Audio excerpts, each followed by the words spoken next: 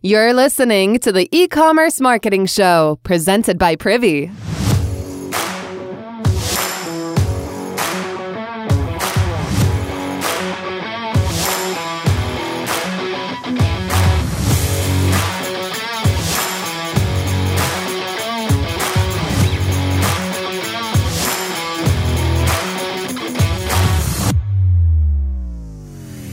This week, I was all excited when Brandon and Scott, our longtime partners over at Socialite, posted some results on LinkedIn.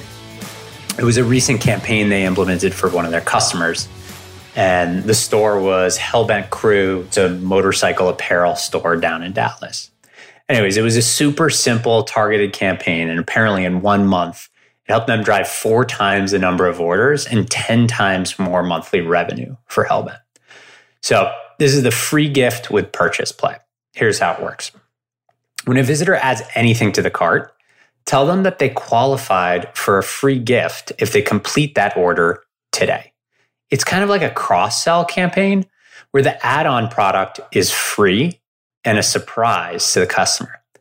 It's a great way to get your interested bottom of the funnel customers to complete that purchase right now.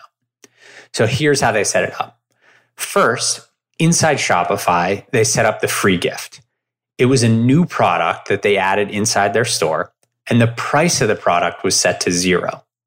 They didn't add the product to any collections. They never linked to the product in the core site navigation. It was literally a hidden product that nobody on the site could see or find. Next, they targeted an exit intent pop-up with an add to cart button for people who had money in their cart and were on their cart page.